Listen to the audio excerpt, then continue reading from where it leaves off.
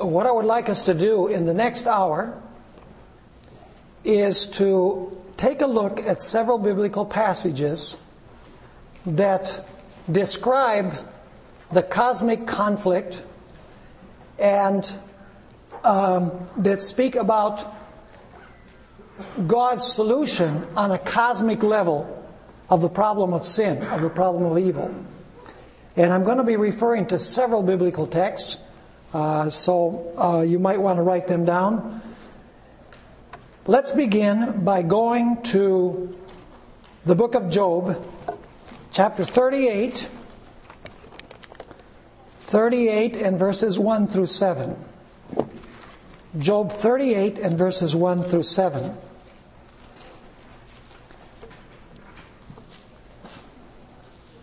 Actually, let's read beginning at verse 4.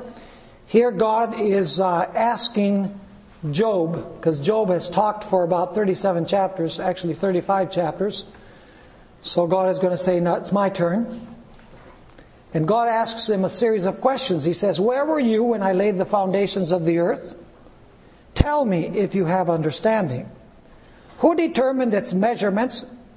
Surely you know. Or who stretched the line upon it? To what were its foundations fastened? Or who laid its cornerstone?" What's being described in these verses? Creation, yes. Now I want you to notice that at creation there were two groups. When God created this world, and they did something when God created this world. It says, when the morning stars sang together. Who are the morning stars?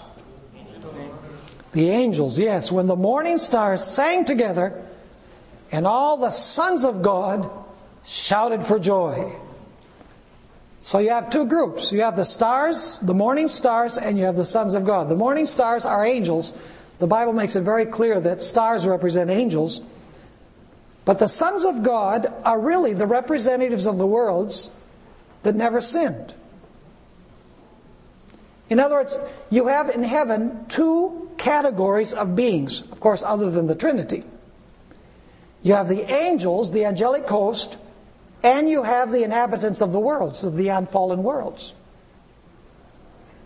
Now, go with me back to Job, chapter 1. Job 1.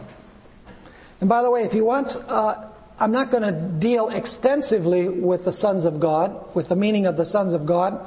You'll have to accept some of the things by faith, but if you're interested in studying this more, I have a presentation that I did on DVD.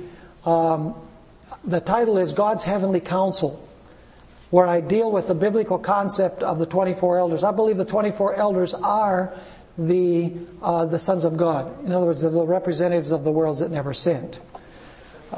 It's called God's Heavenly Council. And you might want to see another one right before that one. It's called The Return of the War Hero. Is really the foundation for the one on the 24 elders, which is God's Heavenly Council. But notice Job chapter 1 and verse 6. Now there was a day when the sons of God, are these the same sons of God that we read about in chapter 38? Sure. When the sons of God came to present themselves before the Lord. Do they live in the presence of the Lord? No. No, because the Bible says that they came to present themselves before the Lord. So they must not live there. And Satan also came among them. So who comes among the sons of God? Satan. Does he claim to belong to that group? No. Why would he come among them if he doesn't claim a right to belong to them? Does he claim to have a right to be among them? Of course, he comes among them, it says. Now where did he come from? Verse 7. And the Lord said to Satan, "From where do you come?" So Satan answered the Lord and said, "From going to and fro on the earth, and from walking back and forth on it." Then the Lord said to Satan, "Have you not considered my servant Job?" So where did the devil come from? From the earth, from a planet. And he comes among the sons of God. So where must the other sons of God have come from? They must have come from other planets. Now why would the devil go representing planet Earth? Who should have been there? Adam. Adam should have been there. Because Luke chapter 3 says that Adam was the son of God. He's called that in Luke chapter 3. Adam is called the son of God. By the way, was Adam the son of God in a special sense? Differently than us? Sure, because he was the son of God by creation. We are sons of God by procreation. So Adam is unique. He's the only one who could really be called the son of God. We are technically grandchildren and great-grandchildren of God. Because we descend by procreation from Adam and Eve. Adam was created by God. He is the Son of God. But when Adam allowed himself to be overcome by Satan, Satan took his throne. And Satan now became the representative of this world. That's why Jesus, when he was about to die, he says, now is the judgment of this world. Now will the prince or the ruler of this world be cast out. See, at the cross, the devil is knocked off the throne and Jesus sits on the throne until all of the enemies of God are placed under his feet. And then he's going to return the throne to Adam, who lost it originally.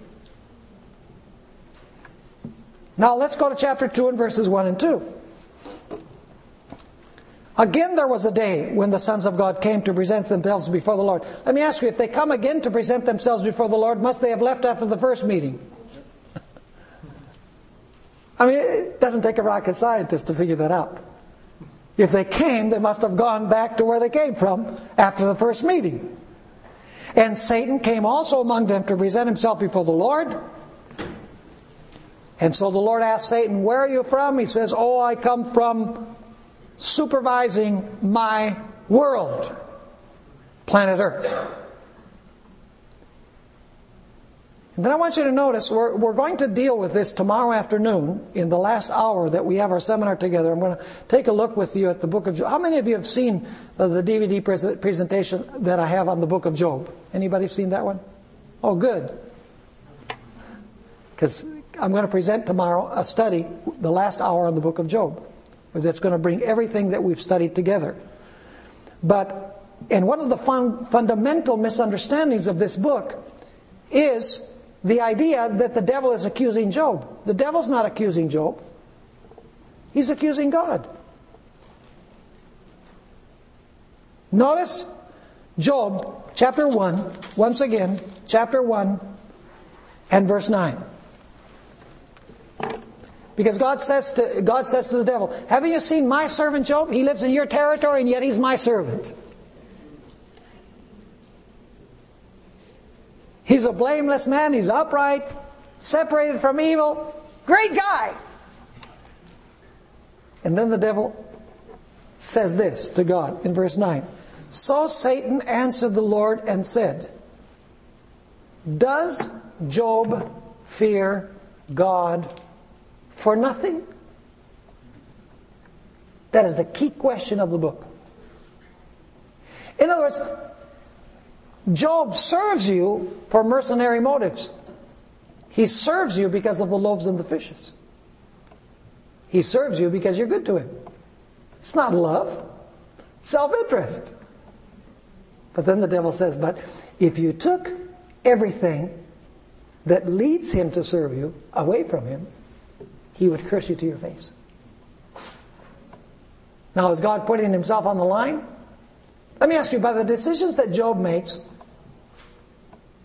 is he making God look good or look bad?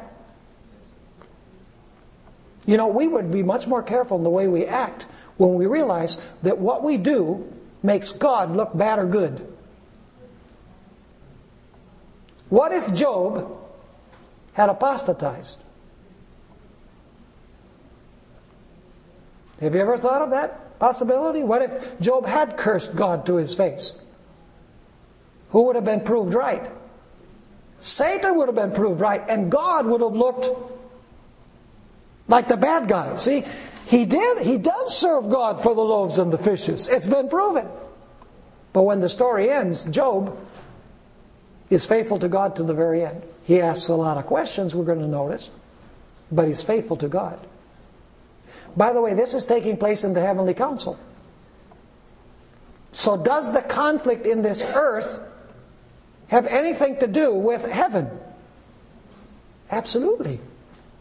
All heaven is involved. Do you know that God rules this world through a heavenly council? You know, God could do everything himself. But God has a Republican style of government. I'm not talking about the Republican Party. I'm talking about a republic. A representative style of government. Each world has a representative that comes to the heavenly council, and they deliberate and they make decisions up there concerning the earth. Heaven is involved. And this is one of those meetings. The subject of conversation is Job. And the heavenly council, the representatives of the worlds, the angels are all gathered there. And there's this discussion between God and the devil. And God says, Job serves me because he loves me. The devil says, no, he doesn't. He serves you because of what you give him.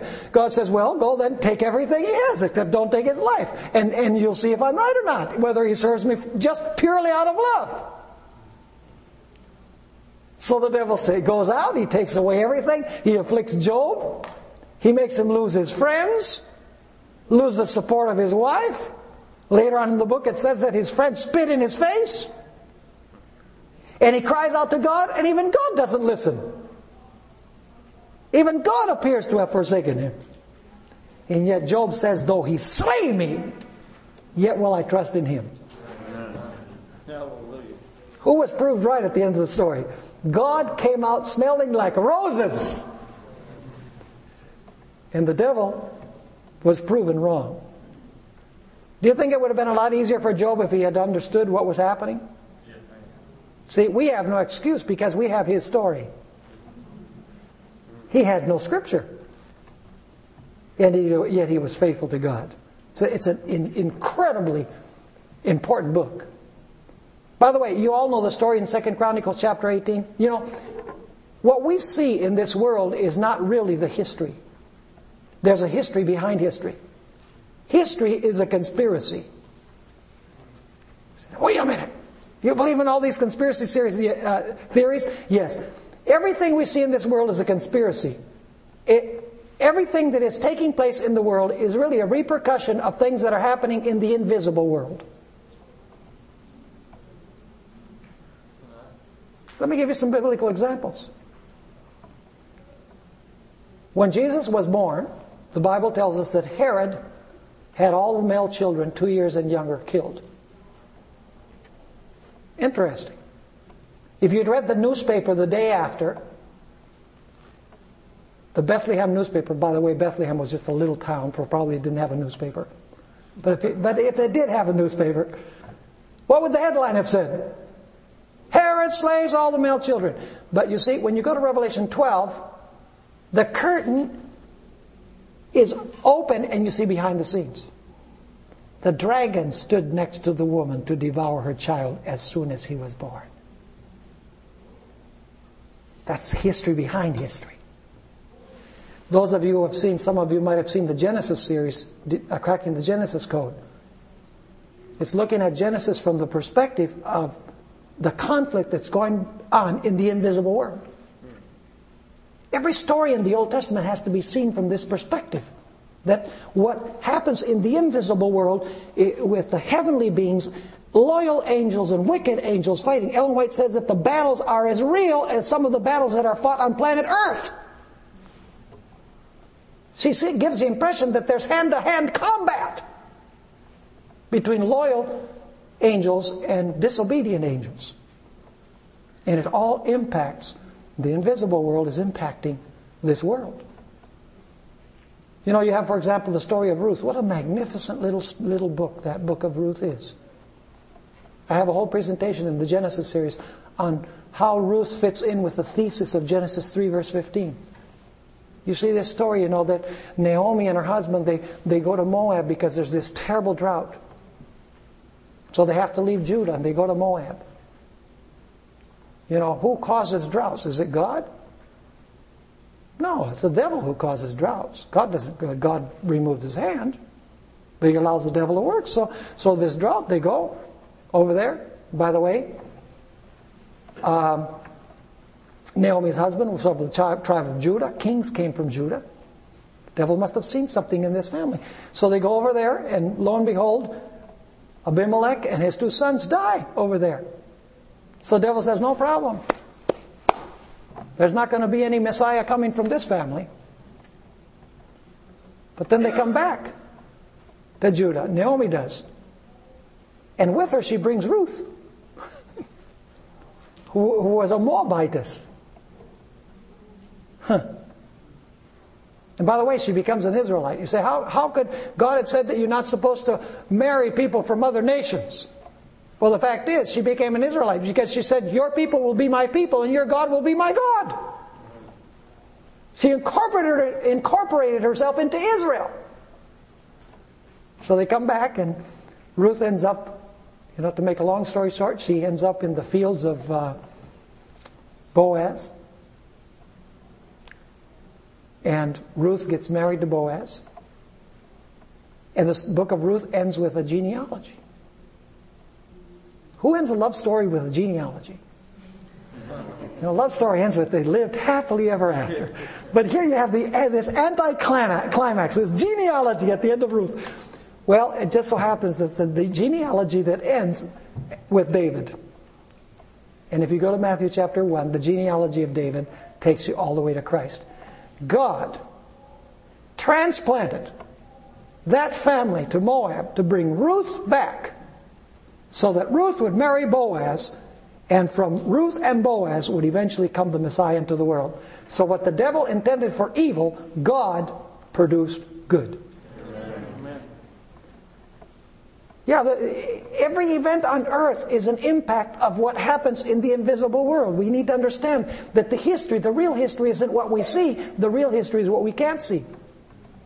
You have the story in 1 Chronicles chapter 18 where Ahab wanted to go to battle. Ahab was a bad king. Jehoshaphat was a good king. Jehoshaphat was the king of Judah, the two tribes of the south.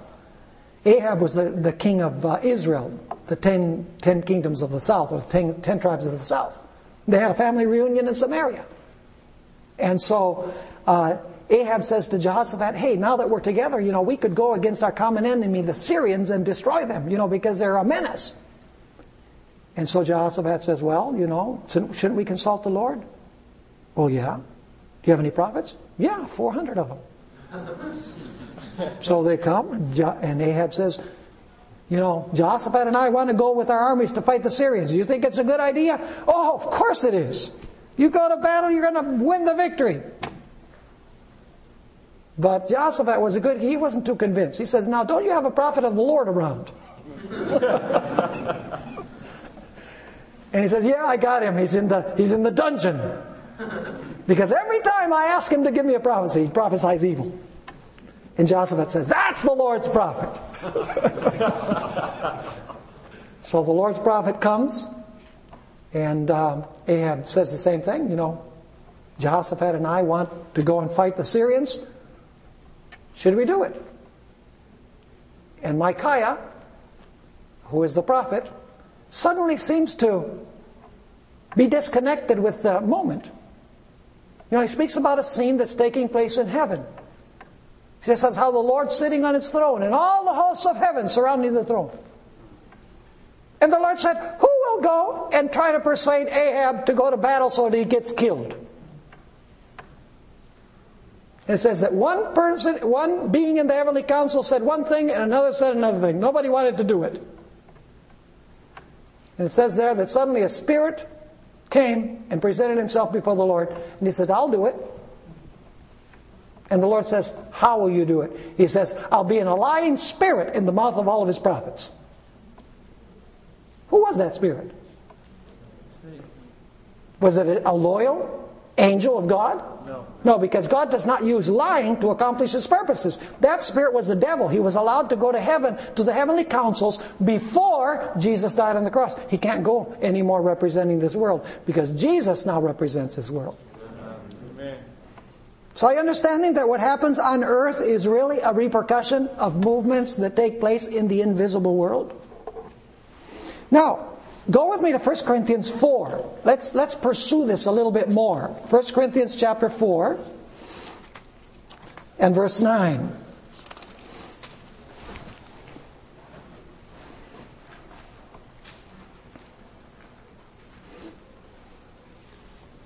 Here the Apostle Paul is speaking about the prospect of martyrdom. And he says, "For I think that God has displayed us, the apostles, last as men condemned to death. For we have been made a spectacle." Better translation would be the theater. What have the apostles been made? It's a theatrical presentation is the word that's being referred to. Who are they a theater, or who are they a spectacle to? To the world? Both to what? To angels and to men. So were the apostles a spectacle only to human beings? No, they were a spectacle also to what? Angels. In other words, angels were watching this dramatic presentation, this theatrical presentation of the history of planet Earth, particularly referring to the apostles who were condemned to death. Go with me to Colossians chapter 1. Colossians chapter 1. Verses 19 and 20. Do you think that God only has to reconcile the earth with Himself? Or does God have to reconcile the whole universe with Himself? Let me ask you, were there doubts in the minds even of the loyal angels after sin came in? Even in the minds of the loyal angels, was there some confusion? Yes. They said, what He says appears to be right. Who knows? Is God really like that? There were doubts in the minds of the heavenly intelligences. So, the plan of salvation on this earth, does it clear up those doubts? Yes. It totally clears up all of the questions that are in the minds of the heavenly beings. In other words, it not only reconciles the earth with God, but it also reconciles heaven with God. Notice Colossians chapter 1 and verses 19 and 20. "For it pleased the Father that in Him, that is in Jesus, all the fullness should dwell. And by Him, that is by Jesus, to reconcile all things to Himself. By Him." What is done by Jesus? Reconcile all things to whom? To God. And now notice, whether things on earth or things where? In heaven. Having made peace through the blood of His cross. Does God have to reconcile heaven with Himself as well? That's what it says. That's what the text says. Now, go with me to Ephesians 1 verse 10. See, there are very clear indications interspersed all through Scripture that this controversy is far broader than just this little world. And this little world, what God does in this world, is really a way in which the heavenly beings can see a revelation of God's character. How God resolves the sin problem solves the questions that all of the beings of the universe have. Ephesians chapter 1 and verse 10. "That in the dispensation of the fullness of the times," that is, when Jesus actually came to this earth, "He might gather together in one," may gather together what? In one, that is in unity, "all things in Christ, both which are in heaven and which are on earth in Him." Are you catching what that text is saying? Once again, there's the idea of uniting, bringing together what is where? In heaven and on earth. Notice Ephesians 3, 9 through 11. Ephesians 3 verses 9 through 11. Actually, let's begin at verse 8.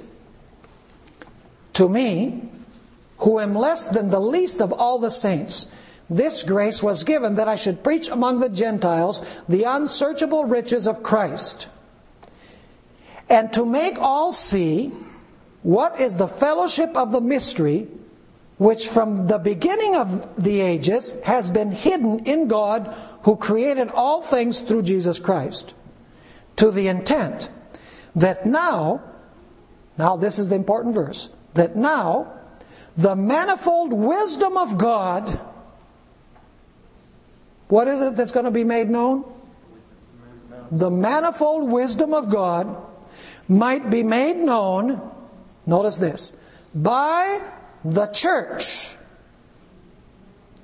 to the principalities and powers in the heavenly places. Is the church, according to this, making known the manifold wisdom of God before the heavenly universe? Absolutely. Verse 11, according to the eternal purpose which He accomplished in Christ Jesus our Lord. Now let's read a couple of statements from this material that you have. We'll go to page 5, the second full quotation. See, Ellen White caught these hints from Scripture. In what sense must heaven be reconciled with Christ as well as earth? We usually think of, the earth has to be reconciled with God through Christ. But heaven must be reconciled with God through Christ as well. Because there are questions, there are doubts that need to be cleared up. This statement is from Bible Training School, a little pamphlet, December 1, 1907. It's an Ellen White quotation.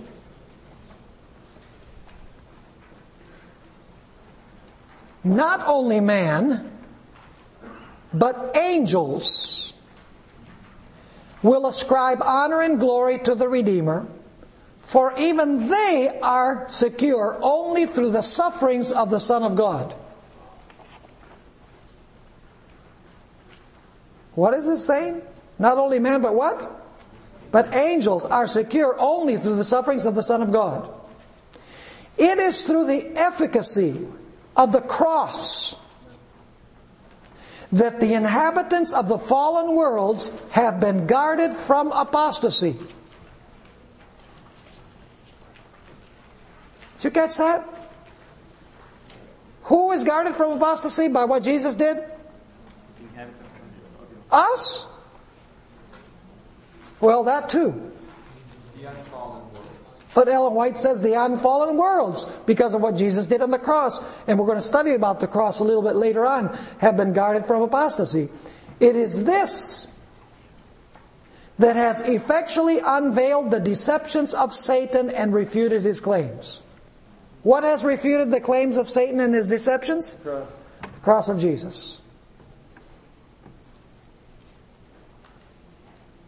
We have to understand the cross in the light of the law of God. Because Jesus is paying the penalty of the law.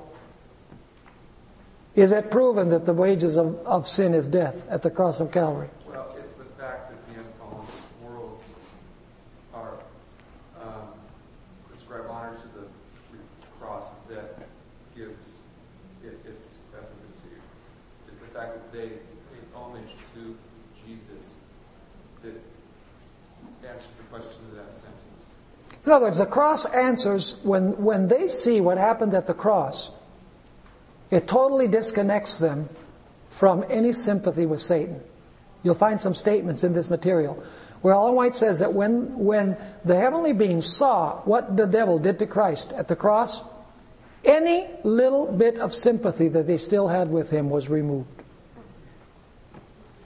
They no longer had any sympathy whatsoever for him. Because they saw that, by the way, did the cross prove that the law of God is still binding? Yes. Sure, because if Jesus had to die to uphold the law, it means that He didn't nail the law to the cross. But they don't need the salvation. No. It's not that gives them allegiance to the cross. It's just... But it secures them from future apostasy, is what the Spirit of prophecy is saying. In other words, they're never going to experiment with apostasy with the way the devil did when they see the fruits and the consequences of sin, which are seen primarily at the cross. She continues saying, not only those that are washed by the blood of Christ, but also the holy angels are drawn to Him by His crowning act of giving His life for the sins of the world. God's dealing with the rebellion of Satan is justified before the universe. The justice and mercy of God are fully vindicated. Let me amplify that point a little bit. You know, when man sinned, God was between a rock and a hard place. Because God said, if you sin, you will die. So the devil says, man sinned, he's got to die. But then he says, how can a God of love destroy His creatures? Are you with me? In other words, Satan is presenting a conflict between the mercy and justice of God. Justice demands that they be destroyed. Mercy demands that they be forgiven. Now, how are you going to solve that? The cross solves it. Because God shows His mercy in that Jesus died so that man doesn't have to die. And justice is satisfied because Jesus suffers the penalty that we should suffer. So that's why at the cross, justice and mercy kiss each other. See, the cross shows the mercy and justice of God. Mercy because we don't have to suffer the penalty. Justice because Jesus suffered it. Are you with me? So is God vindicated at the cross? He most certainly is. So at the middle of the statement, she says, the justice and mercy of God are fully vindicated, so that through all eternity, rebellion will never again arise. Isn't that good news? Amen. Such is the import of His own words when for the last time teaching in the temple He said, looking forward to His approaching sacrifice, now is the judgment of this world. Now shall the prince of this world be cast out. And I, if I be lifted up from the earth, will draw all men unto me. Now notice this comment. Will draw all unto me. Not only earth, but what? But heaven. For of Him the whole family and heaven, in heaven and earth is named. And then let's go to one further statement. This one is found on page 11 at the bottom of the page.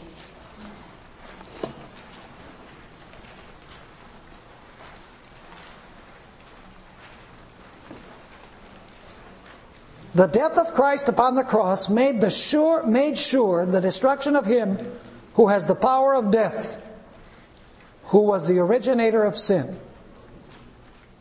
When Satan is destroyed, there will be none to tempt to evil. The atonement will never need to be repeated. And there will be no danger of another rebellion in the universe of God. So was this whole mess worth it? You know, we live in a society where people want instant gratification. I want it and I want it now. That's why we have our credit cards maxed out. There's no tomorrow. But when God resolves the sin problem, He doesn't take hasty measures to solve it quickly. Salvation is a process.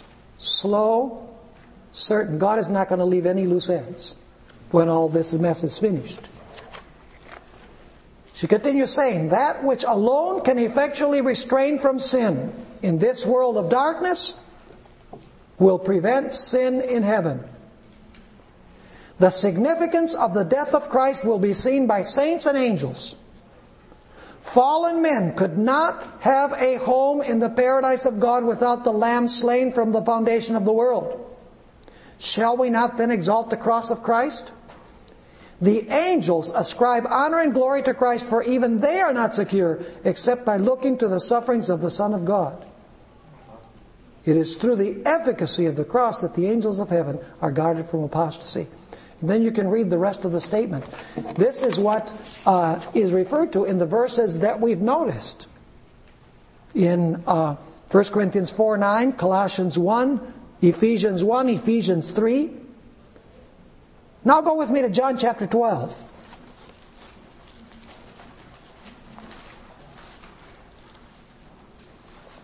John chapter 12. Have you ever read it, for example, Luke 15, verse 7, where it says that there is more joy in heaven over one sinner that repents than over 100 who need no repentance? So let me ask you, when decisions are made on earth, does that impact heaven? Do you know that Ellen White says that sometimes when we're singing in the worship service, the angels pick up the song and sing along with us? That's an awesome thought. There's a lot of songs these days that are sung in Adventist churches that the angels won't sing. Amen. But they will sing the hymns, the great hymns. You know, we have a hymnal full of hymns, beautiful hymns, with profound, significant words, where each stanza builds upon the previous stanza. Songs that are seeped in Scripture. You read the hymns, they have scriptural content, abundance of scriptural content. And it's an awesome thought that, when a sinner repents, all heaven rejoices. When we sing, heaven sings. When Jesus died on the cross, no harps were played. See, there's a close connection between heaven and earth. Notice John chapter 12 and verse 31. Now is the judgment of this world. Now the ruler of this world will be what? Cast out.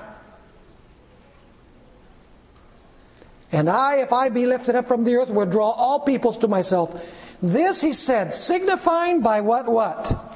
By what death he would die. So how was the devil going to be cast out as the ruler of this world? By the what? By the death of Christ. Yes. Question. Why does Christ refer to himself as the serpent being lifted up in the wilderness?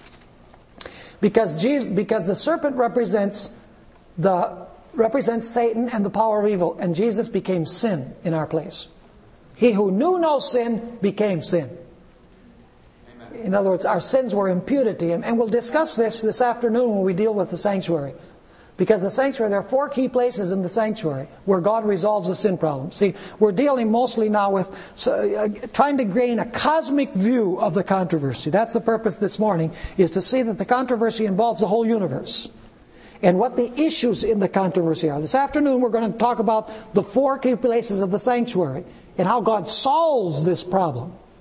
The encampment, the court, the holy place, and the most holy place. There's where Jesus solves, that's where Jesus takes the devil to court. In the sanctuary. Now notice Revelation chapter 12 and verse 10. This is the reaction of heaven when the ruler of this world is cast out. Then I heard a loud voice saying in heaven, now salvation and strength and the kingdom of our God and the power of His Christ have come. For the accuser of our brethren, who accused them before our God day and night, has been what? Cast out. So was there a song in heaven when the devil was cast out at the cross? Oh yes. And therefore, notice verse 12. Therefore rejoice, O heavens, and you who dwell in them. Did you catch that, by the way? Rejoice, O heavens, and you who dwell in them. Plural. Not heaven, where God is. That's where the angels live. But here it speaks about those who dwell in them, in the heavens. Notice it says, rejoice, O heavens, and you who dwell in them. Woe to the inhabitants of the earth. Do you see the contrast there? Rejoice. Woe. Heaven can rejoice because that pest is gone. Amen. But earth, woe. Because the devil has descended upon you because he knows his time is short. He's a wounded lion. He's been clubbed on the head. And he knows that his time is what? He knows that his time is short. In other words, his days are numbered because Jesus gave him the death blow on the head. Now, go with me. So is there a connection here between heaven and earth? Do earthly events cause a heavenly reaction? Yes. Absolutely. There is joy in heaven over one sinner who repents. When Jesus conquers on the cross, there's this song in heaven. Now go with me to Psalm 51. I want to show you something very interesting here. Psalm 51.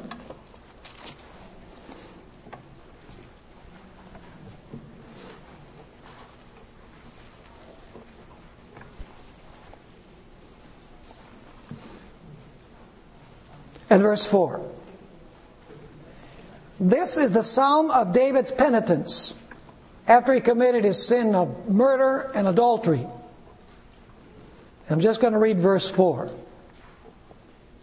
It says, "Against you, you only have I sinned." Is David recognizing and confessing his sin? He most certainly is. "And done this evil in your sight." Now notice this. This is a key point. "That you may be found just when you speak, and blameless when you judge." Now what does that mean? In 1 John chapter 1, let's go there for a minute. Hold your place there in Psalm 51, because we're going to come back to it. 1 John 1.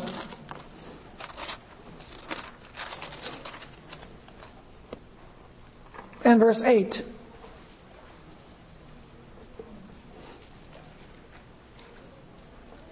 "If we say that we have no sin, we deceive ourselves and the truth is not in us." Now let's go to verse 10. "If we say that we have not sinned, we make Him a liar."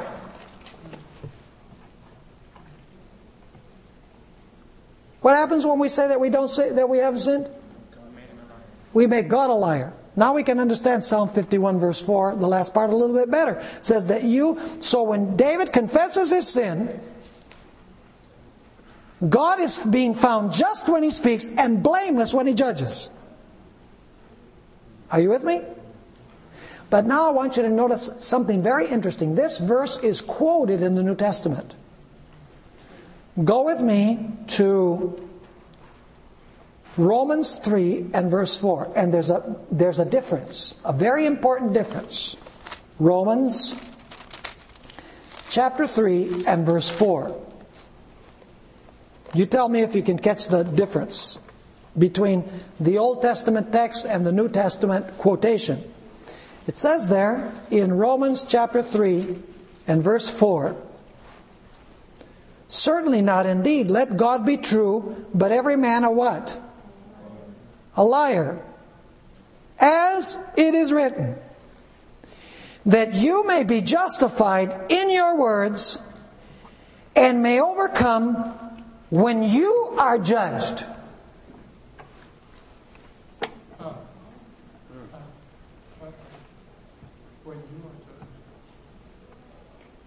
In the Psalm it says, "when you judge." Here it says, "when what?" "When you are judged." So is God going to be judged? I'd like to share with you that text that we have in the first angel's message, where it says, "Fear God and give glory to Him, for the hour of His judgment is come," can be understood in two different ways. It can refer to the hour in which God is going to judge, but it could also refer to the hour in which God is going to be judged. The hour of His judgment is come. Is that talking about the hour of His judgment, that He's doing the judging, or the hour of His judgment means that now He's going to be judged? The fact is, folks, that in the process of judging, God is being judged.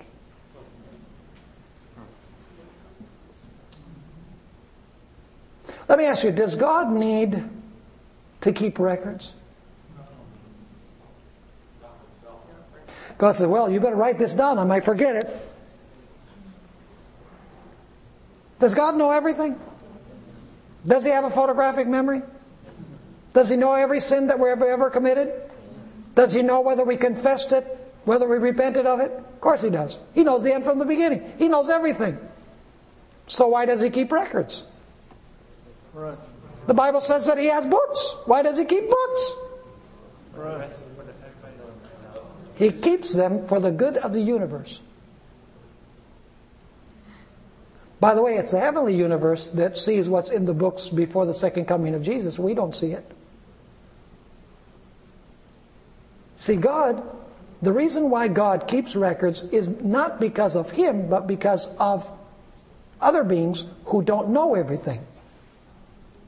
So everything is kept in God's heavenly records because God wants to prove beyond any doubt that He has been just and merciful in the way that He has dealt with every single case in the great controversy between good and evil.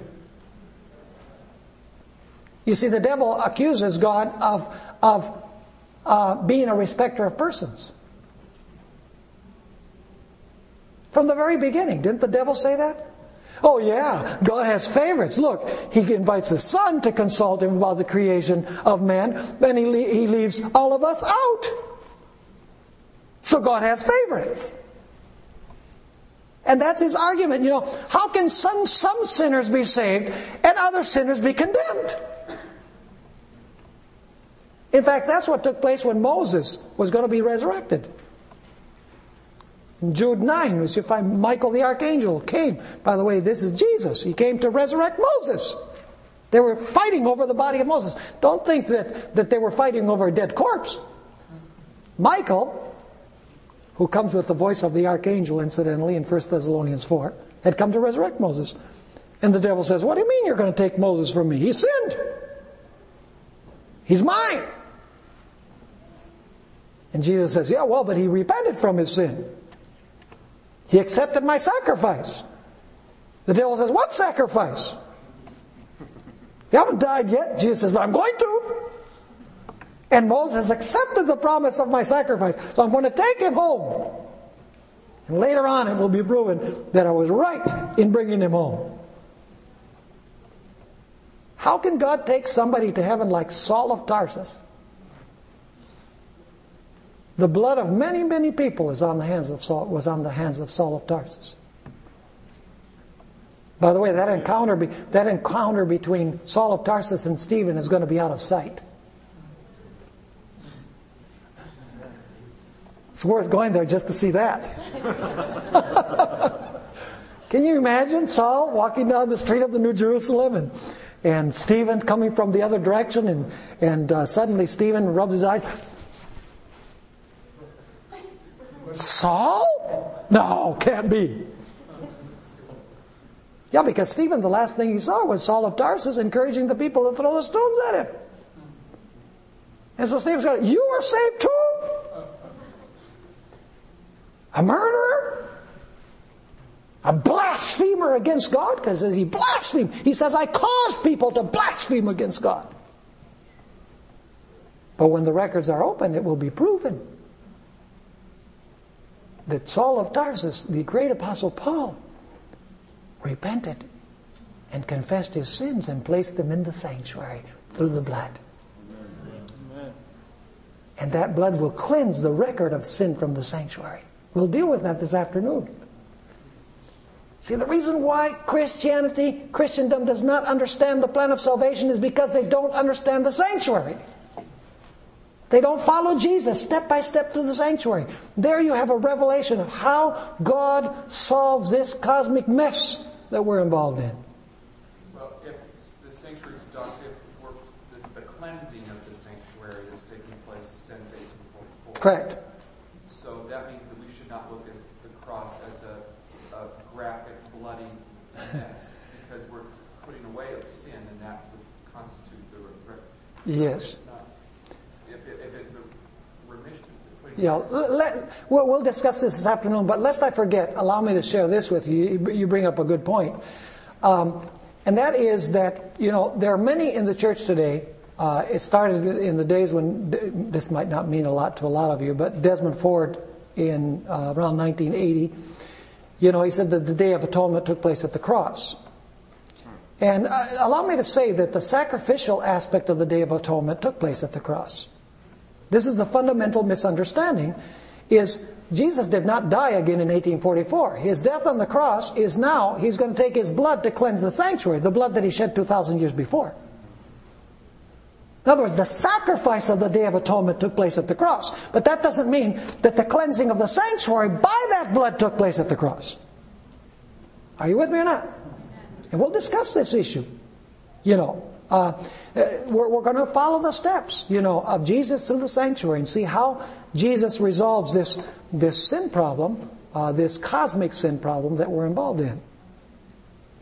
Now, let's go to 1 Peter chapter 1 and verse 12. 1 Peter 1 and verse 12. By the way, the message of the sanctuary is a wonderful message. The most holy place message is a beautiful, wonderful message for God's people. You'll have people out there tell you, well, the Adventist church, they never believe that your sin is really forgiven because they say that after you repent and you confess it, it's written up there in the sanctuary. Listen, folks, our greatest assurance of salvation is to have our sin in the sanctuary, covered by the blood. Because if it's not there, it's here. See, you don't have any reason to be concerned if your sin goes into the sanctuary through the blood. Because when your name comes up in the judgment, all the record of the sins are there, but next to the sin is written forgiven by the blood. And so that blood, when it's shown that sin has been, through the power of God, repented of and confessed and forsaken, then the blood that forgave the sin is the blood that will blot out the sin. See, the forgiving of sin and blotting out of sin are two different things. In the daily service, it was the individual that was in view. If we confess our sins, He is faithful and just to forgive us our sins and cleanse us from all unrighteousness. It's not talking there about cleansing the sanctuary. It's talking about cleansing us, forgiving us. But at the end of the year, the sanctuary was cleansed from the sins that had been forgiven. Listen, it's forgiven sins that are in the sanctuary. So what are you worried about? You have to worry about it if you haven't put them in there. That's where you really have to be worried. So make sure you put them in there through the blood of Jesus. 1 Peter 1, verse 12. Catch a little glimpse of heaven. It says here,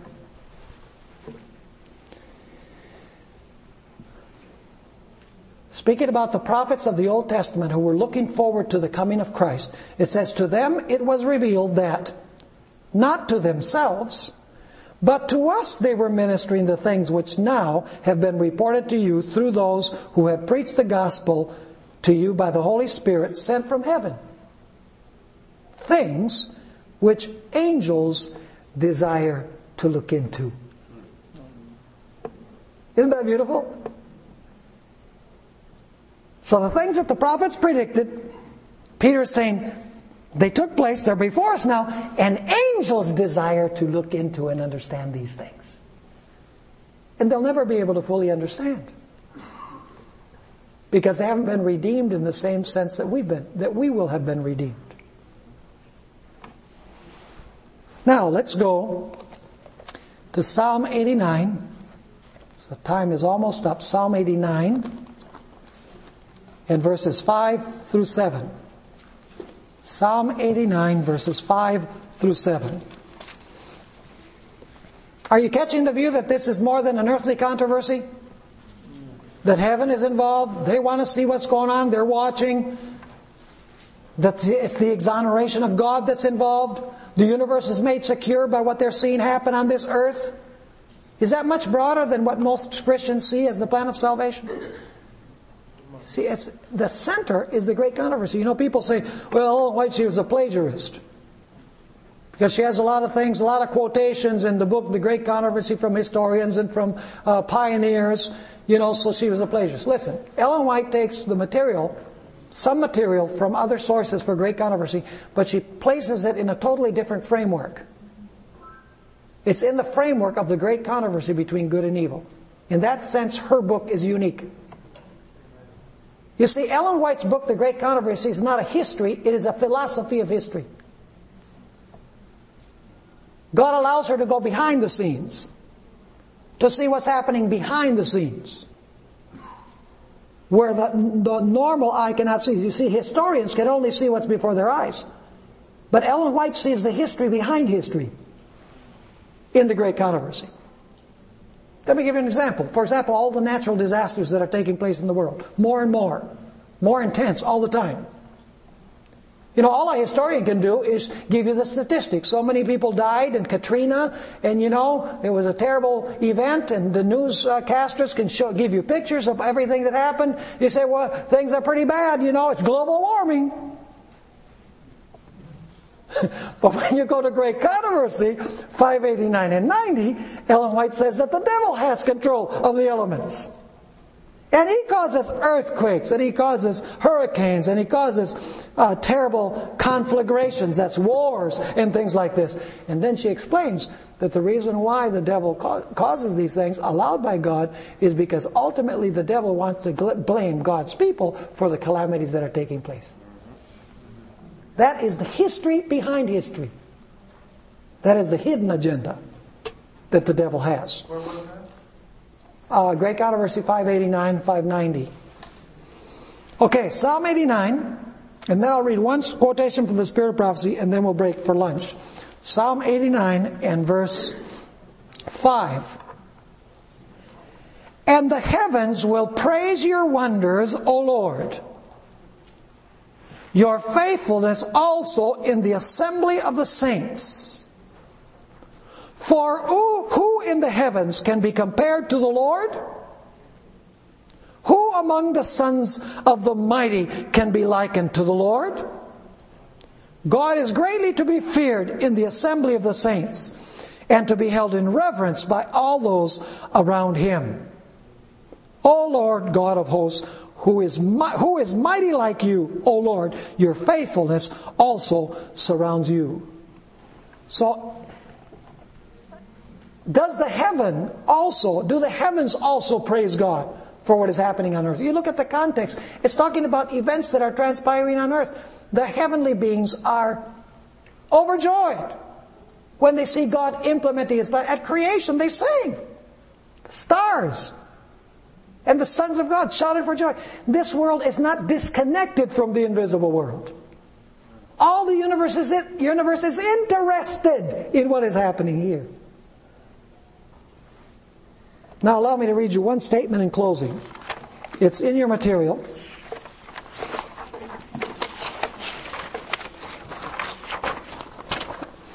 The very first statement on page 1. But the plan of redemption had a yet broader and deeper purpose than the salvation of man. It was not for this alone that Christ came to the earth. It was not merely that the inhabitants of this little world might regard the law of God as it should be regarded, but it was to vindicate the character of God before the universe. To this result of His great sacrifice, its influence upon the intelligences of other worlds as well as upon man, the Savior looked forward when just before His crucifixion He said, "Now is the judgment of this world. Now shall the prince of this world be cast out, and I, if I be lifted up from the earth, will draw all unto me." The act of Christ in dying for the salvation of man would not only make heaven accessible to men, but before all the universe, it would justify God. I love that, justify God and His Son in their dealing with the rebellion of Satan.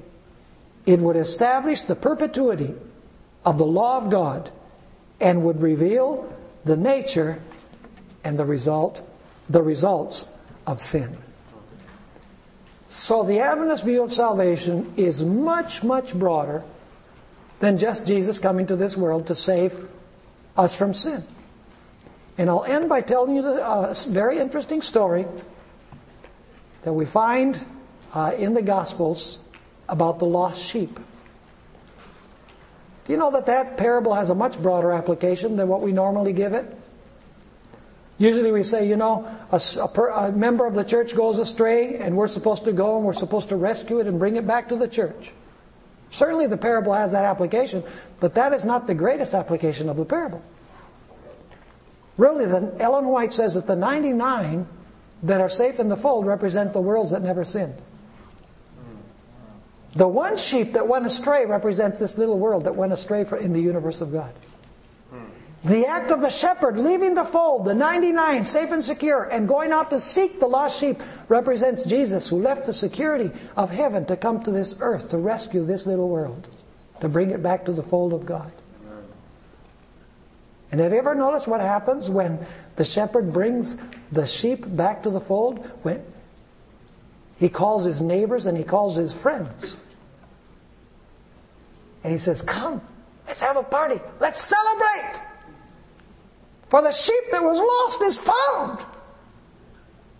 There we have a prefiguring of when Jesus brings this little world back to the fold. The Bible says in the book of Revelation that every creature in heaven, on earth, and under the earth will praise and honor God for what He has done. The whole universe will be called together to welcome God's people home. And then the controversy will be ended. Let's pray. Father in heaven, we thank you for revealing these marvelous things to us as we've studied together. Father, we're so thankful. Words are not sufficient to thank you for everything that you've done. Not only to rescue this world, but to rescue the universe. Father, I ask that you will help us to see that there's nothing in this world worth hanging on to. There's nothing in this world that is going to last forever. That the most important thing is forming a relationship with Jesus Christ so that we might be able to live eternally in your presence. What a privilege that will be. Father, I ask that no sin, no besetment in our lives might separate us from Jesus. We want to be there. We want this world of sin to come to an end. And we want to go home. We want to vindicate your character, Lord. We want you to make you look good. We want the devil to look bad. We want the whole world to see that you're a God of love. And that Satan is the creator of discord and sin and evil and every species of bad things that happens in this world. I ask, Lord, that you will always help us to keep this heavenly focus. And we thank you, Father, for having been with us and for hearing our prayer. For we ask it in Jesus' name. Amen. We'll reconvene this afternoon at 2:30, and we have 2 sessions this afternoon. We'll go directly into studying the sanctuary, God's solution to the cosmic problem. This media was produced by Audioverse and Hope Media Ministry for GYC, Generation of Youth for Christ. If you would like to listen to more great media like this presentation, or if you would like to learn more about GYC, please visit www.gycweb.org.